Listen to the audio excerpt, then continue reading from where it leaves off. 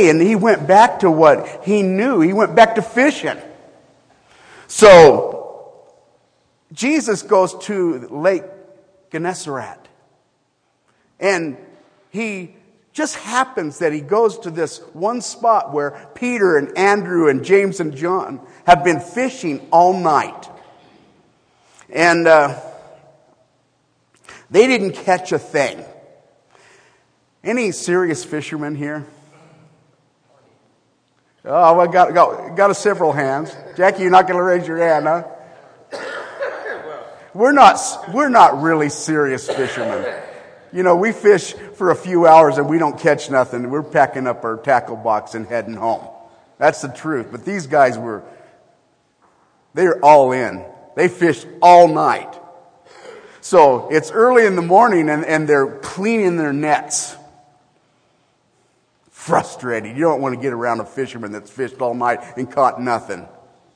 And here Jesus is right there at the shore, and the multitudes are pressing in, so that Jesus steps into Peter's boat. I don't think Peter was very happy about that. But he says, would you put it a few feet from the shore? And Peter does it, and he sits down in the boat, and he begins to teach the multitude. But he had compassion for the multitude. But you know, they brought their popcorn and their cotton candy, and they were looking for a miracle. Maybe they brought their glass of water, maybe turn it to wine. They wanted to see, but he was there for 4 fishermen. You know, he wasn't there for the multitude that wanted to see the signs and wonders. He was there for 4 fishermen. He was pursuing Peter once again. So he sits down in the boat and he begins to teach the multitude. And he gets done with his teaching and he says to Peter, let's go out into the deep water and cast your net for a catch. And Peter's just got done cleaning his net. So he says to the Lord, Lord, Master, we've fished all night and we caught nothing. Nevertheless, to your word. He was saying, this is useless. You're a really good teacher, possibly a prophet. But I'm a fisherman. I know the waters. Nevertheless, what you say. See, that's all we need to do. We need to do what he says and not question it. So Peter does it. He goes into the deep water and he casts the net. And he catches so much fish that the net begins to break. So he calls John and James over. Help, help. So that they fill both boats and the boats begin to sink. Now I want you to picture it in your head. It's filled up to their knees with fish in the boats. He's overwhelmed. They're flopping around. He's never seen anything like this. He knew there was something special in Jesus. But when he saw that, he knew this was not no ordinary man. This was the Messiah. This was God. Had filled their boats. So he gets to shore and he falls down at Jesus' knees and he says, "Depart from me, for I am a sinful man, Lord." See, that's the way you and I need to come to Jesus in repentance, realizing who he is. Because when he saw the boat sinking, it began to sink into his heart who he was. And Jesus said, "Follow me, and I will make you fishers of men." I want you to think about it a moment. When I was thinking about this, it really tugged at my heart. See, all I have to do is follow him. He'll finish that work that he begun in me. But I need to follow him.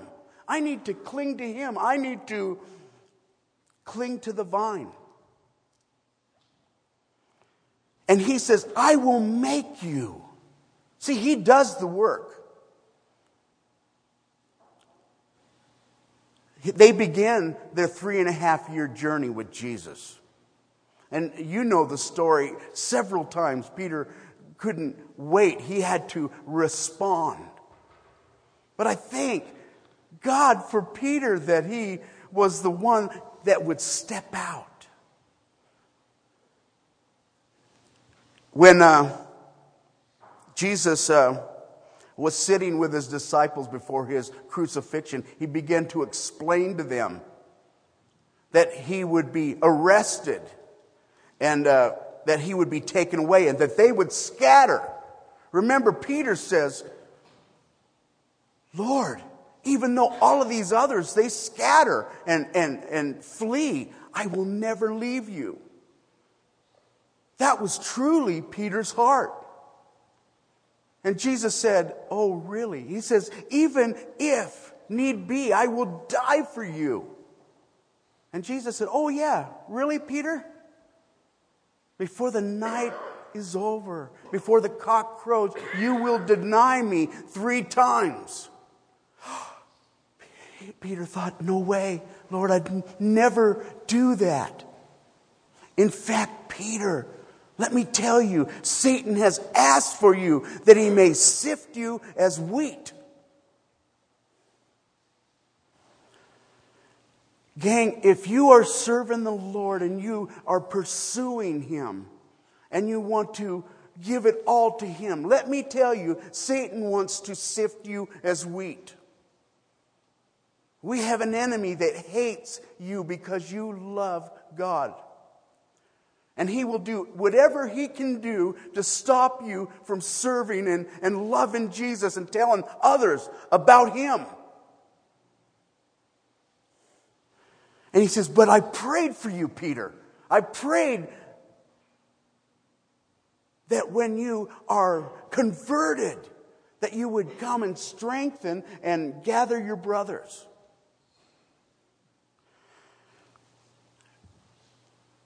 You know, after he was crucified, they were torn up. And just as Jesus said that night, Peter denied him 3 times. How did Satan sift Peter? He sifted him with a little servant girl by the enemy's fire. Oh, aren't you a Galilean? Aren't you one of his followers? And he began to curse. No, I do not know him. And the cock crowed, and he caught eye with Jesus. And he was crushed because he began to weep. And he departed. He was crushed. It was important that Jesus restore Peter. It was absolutely. But that sifting was important. That was vital to Peter being who God wanted him to be. He needed that in his life. You and I need those testings and trials that you and I go through. Because God is making us and molding us and refining us in God's fire. He is perfecting our faith. Now, when Jesus was crucified, they were devastated. And Mary Magdalene was the first at the tomb.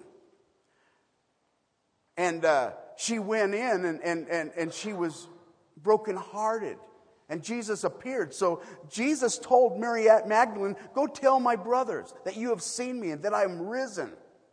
Well, they didn't believe when Mary went to them. But Peter got up and he ran to the tomb, didn't he? And John lets us know that he was a little faster runner. So he beat Peter to the tomb.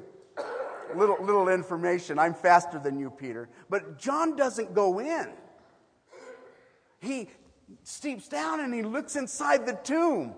And he sees the grave clothes as though Jesus had vaporized, vanished from it. It wasn't a robbery. And Peter rushes in as soon as he gets there, and he runs in the tomb and he sees it. Well, Jesus appeared to the disciples several times, but Peter was never the same. He did not feel worthy to serve the Lord. So when Jesus told the disciples to wait for him, John says, Peter says, I'm going fishing. Now this wasn't just an ordinary, I'm grabbing my fishing pole and going fishing. He was going back to what he knew. Jesus had to go pursue him again. And they fished all night and caught nothing. A lot of times we look at that old life and we think, oh man, I remember, those days. The sea breeze flowing through my hair. Believe me, I remember. And the salt water, the smell of fish in the air. But that life stank, gang. And they didn't soon realize as they're sitting there and they got nothing to talk about. They were not doing what the Lord told them to do. See, the disciples, when they heard Peter say, I'm going fishing, they said, we're going with you. So Jesus calls from the shore and he says, hey guys, you got anything? No. Throw your nets on the right side of the boat. You know, everything that Jesus tells us is right. And they caught so many fish, but this time the nets don't break. John goes, it is the Lord. Peter doesn't wait for any of them. He could care less about the fish. He jumps in and he's swimming to the shore. I'm going to him. But it says nothing that he ran over and gave Jesus a hug or anything like that. He got to shore and was probably afraid to approach him. But he needed to be by his side. You know what I mean? And they brought the net, and Jesus has got them breakfast cooking. He's got fresh bread and fish cooking by the fire. Bread and fish from heaven. And he says, guys, bring some of your fish. Add to our breakfast. And they had eaten until they were full. And then Jesus took Peter aside. Said, Simon, son of Jonah, do you love me more than these? Now, we really don't know what that these is. I believe it was the fish. I believe it was the boats. His career. Do you love me more than this? Or, Peter, do you love me more than these disciples as you said you did? And Peter says, you know that I love you. Feed my lambs. He said to him a second time, Simon, son of Jonah, do you love me? Peter says, Lord, you know I love you. He says, tend my lambs. He said to him a third time, Simon, son of Jonah, do you love me? Lord, you know all things. You know my pride. You know everything about me. You know that I stumble and I fall. You know my heart. You know that I denied you. There's nothing hidden from you about me. He goes, Peter,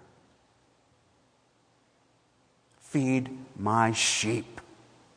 That feed my sheep is love my sheep. You love me, love my sheep. And then he says, Simon, when you were young, you went wherever you wanted to go. But when you are old, they're going to stretch out your arms and take you where you don't want to go, signifying in which way he would die. And immediately Peter says, well, what about John? Ain't that the way we are in our flesh? We're constantly looking at other people in service. We're looking, well, what about him? And why is it? And we got our eyes off and we're sinking in the water again. And he says, don't worry about him. You follow me. He didn't get the point that, Peter, you're going to finish your race. I'm going to make you fishers of men. And when you are old, you are going to glorify me with your life. See, that's all you and I can ever hope to do, is glorify the Lord in service. And when Peter wrote his letters, he said, I am but a bondservant of Jesus Christ. You want a promotion? You want a title? That should be on our things. Servant of God. A bondservant of Jesus Christ. That's all we could hope to be, as a servant of all. I want you to turn with me to 1 Peter.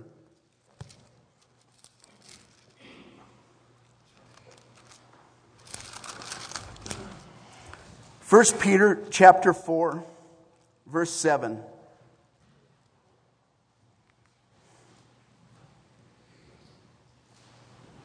Peter was about to glorify the Lord with his life. He knew that just as the Lord had said that he was going to die for the Lord. He says, but the end of all things is at hand. Therefore be serious and watchful in your prayers. And above all things, have fervent love for one another. For love covers a multitude of sins. Love does not hide sin. But when we gather on the mountain like this, love covers. Haven't we been covering each other in prayers and covering each other and confessing to one another our shortcomings? See, I look at Peter and I see Fritz over and over again. Because a lot of times I speak from my heart. But sometimes my brain isn't engaged. And I've had to come behind and say, I'm sorry. I'm sorry. Huh, Jackie? And that was Peter. But he was now a fisher and a lover of men.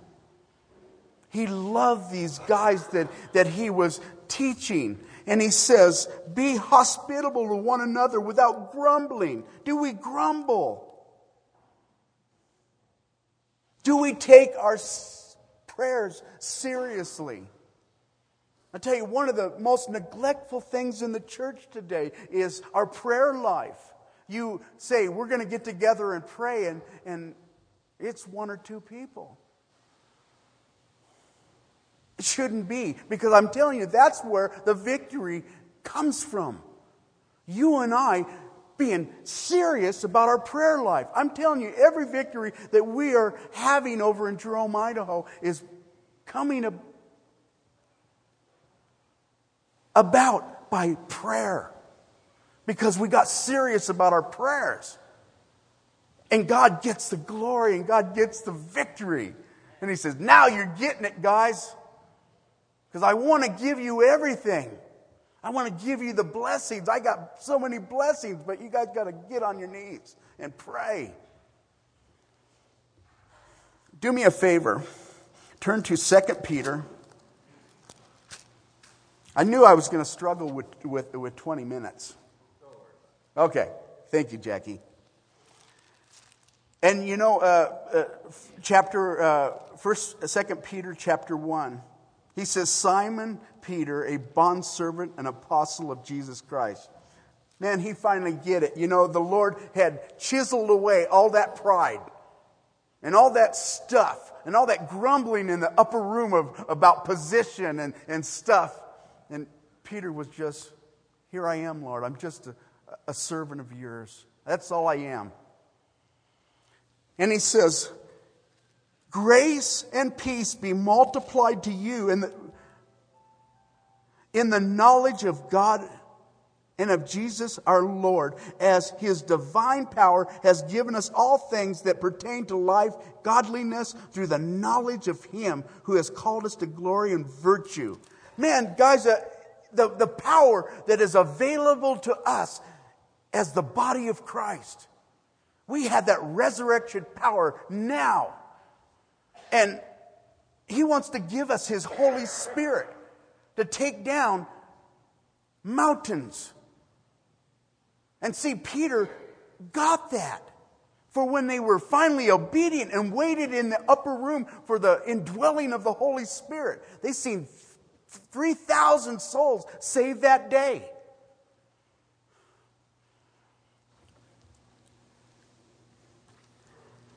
He says, but which have been given to us exceedingly and great and precious promises. What is that promise? I will make you fishers of men. He said to the disciples, listen, guys, don't let your heart be troubled. You believe in God, believe also in me. Put your faith in me. Follow me. In my Father's house are many rooms, many mansions. If it were not so, I would have told you. And I'm going to prepare a place for you, that where I am, you may be also. That's our destiny, gang. We have eternal life now. See, that's what Jesus was saying to Martha. He says, those that have died and believe in me, they will rise again. And Martha said, I know. He says, but those that are alive and believe will never die. You know, Peter wasn't afraid at this point. He knew, man, that to be apart from here is to be in the presence of the Lord. He says, and may be partakers of the divine nature. You and I are being molded and made into His image. We are being perfected in Him. And He will not quit until He has finished that work He has begun in each and every one of us. Just like Peter, he was about to meet the Lord, and he was finally what the Lord had said that he would be, a fisher of men. And he says, but also this very reason, give all diligence, add to your faith virtue, to virtue knowledge, knowledge to self-control, and self-control perseverance, and perseverance godliness, and godliness brotherly kindness, and brotherly kindness love. See, we can't be satisfied with just being saved, with salvation. And a lot of us sit at the sidelines and we're watching the race go by. We're watching the runners and we're cheerleaders. Go, go, run the race, yeah. But we're not in the race. We need to engage.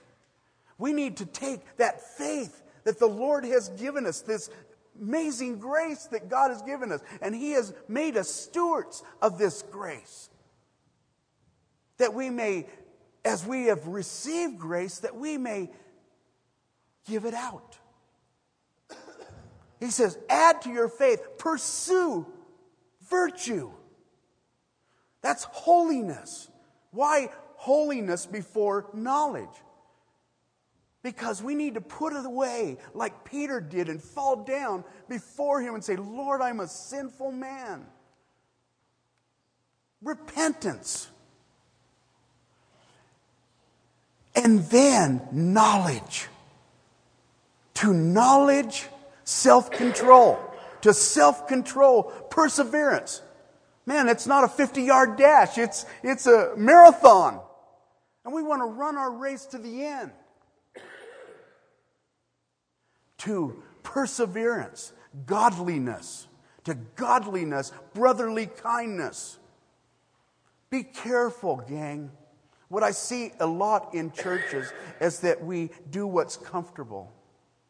We gather in little circles of our buddies. And we have little cliques. Because that's what's comfortable. We gather with guys that fish. And we gather with guys that hunt. And guys that we relate to.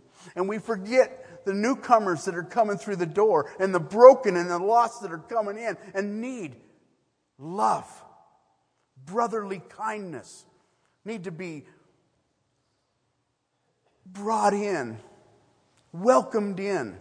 We need to get out of our little comfort zones and move around and love those that need love that the Lord has brought. Because if you don't, the Lord will bring somebody else.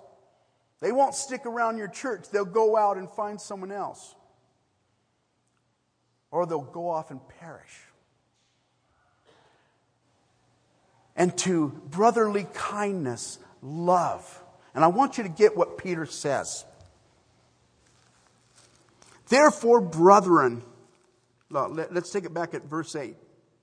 He says, and if these things are yours and abound, you will neither be barren nor unfruitful in the knowledge of our Lord Jesus Christ. Gang, we will, if you add these things to your faith, you will bear fruit. And Peter was speaking from experience. And he says, for he who lacks these things is short-sighted, even to blindness, as has forgotten that he was cleansed from his old sins. Don't be short-sighted. Don't be blind. Don't think that you can have one foot in the world and one foot in holiness. You and I need to put away the things of the world. You and I always need to ask, would I want to take the Lord there? Would I want to watch this movie with the Lord in the room? Do I really want to watch that on my computer? You and I need to put away those things that take our eyes off Jesus, off the wind and the waves and our brothers and the things that take our eyes and make us sink. And he says, therefore, brethren, be even more diligent to make your call and elect sure. For if you do these things, you will never stumble. Man, underline that. Circle that in your Bible. I tell you, that's why they call me Fritz. I fall a lot. Not in sin, but I seem to attract objects. Get hit by trucks. Fall down mountains. Get bit by horses. Thrown from a motorcycle. I just got done with an operation on my shoulder. But see, Peter knew stumbling and falling more than anybody. See, he did get out of the boat. He said, Lord, if that's you, bid me to come walking on the water. Now you got to give it to Peter because no one else got out of the boat. They're going, oh, Peter, I'm not. Oof. The storm's raging and he's crawling out of the boat, but he walked on water. But it wasn't long before he looked at the wind and the waves and he began to sink. So he had to come into the boat wet. Man, that must have crushed his pride. He had a moment of, victory, and then he fell. When Jesus said to the disciples, who do men say that I am? Well, they all had an answer, didn't they? Prophets. Some say the prophets, and some say Elijah, and some say John the Baptist come from the dead. Who do you say that I am? Chirp, chirp. Nobody spoke up. Silence in the room. But Peter spoke up. And he says, you are the Christ, the Son of the living God. Bingo, Peter, you got it. For man did not reveal that to you, but the Father in heaven gave that revelation to you. Oh, did you hear that, guys? Wow, God spoke to me. But it wasn't 3 verses later that he had to be rebuked. Get behind me, Satan. Oh. See, if we pursue virtue, if we pursue knowledge. See, God has given us His power to do these things. Peter wouldn't say these things if they weren't to our available for us to add to our faith. He says, add to knowledge, self-control. Add to self-control, perseverance. To perseverance, godliness. To godliness, brotherly kindness. And above all, love.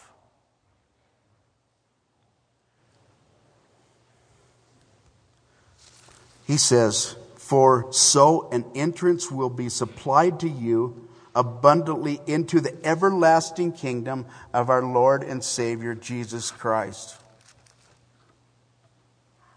See, Peter had great moments of victory, great moments of faith, followed by great defeats.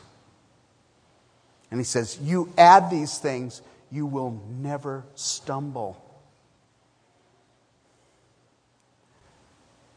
That's his hope and prayer.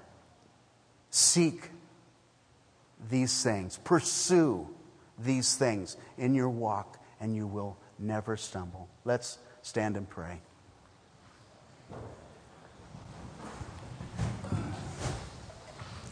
Lord, I thank you for your word is true. Your word never comes back to you, that it doesn't work in our hearts, that it doesn't complete what you sent it out to do. Lord, I pray, Lord, that we would leave this mountain changed men, but changed by you, touched by you. Lord, that you would be the one that pierced our hearts, that we would pursue you, Jesus, and you alone. Lord, that we would keep our eyes off the distractions of the things around us, and that we would see you before us. That you would be the object of our affection, the object of our praise, the object in which we pursue. We give you all the glory and praise in Jesus' name. Amen.